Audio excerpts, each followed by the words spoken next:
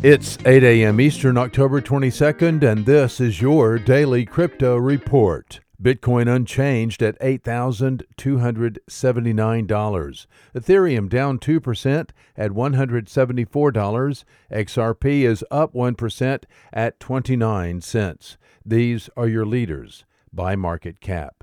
Top gainers in the last 24 hours, Ripio Credit Network up 33%, Dentacoin up 15%, and ETH Lend up 14%. Today's news.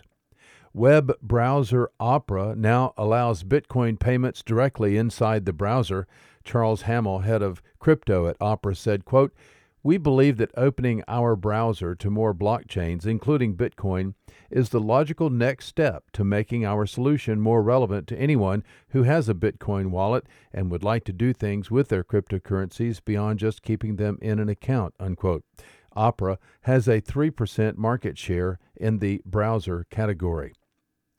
Well, crypto-friendly banking app Revolut plans to launch in the United States later this year, according to a press release from Revolut today. MasterCard is partnering. Revolut leader and founder and CEO Nick Storonsky said, quote, "Launching in the U.S. will be a huge milestone for us, and we're delighted MasterCard will be our go-to-market partner," unquote. Revolut launched in 2015 and is based in the United Kingdom.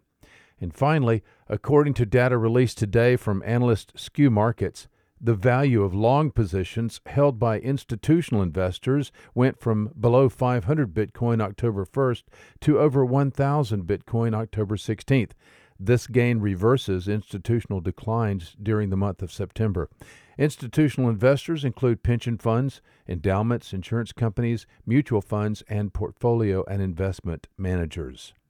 Well, those are your leading headlines today. Visit us at dailycryptoreport.io for sources and for links.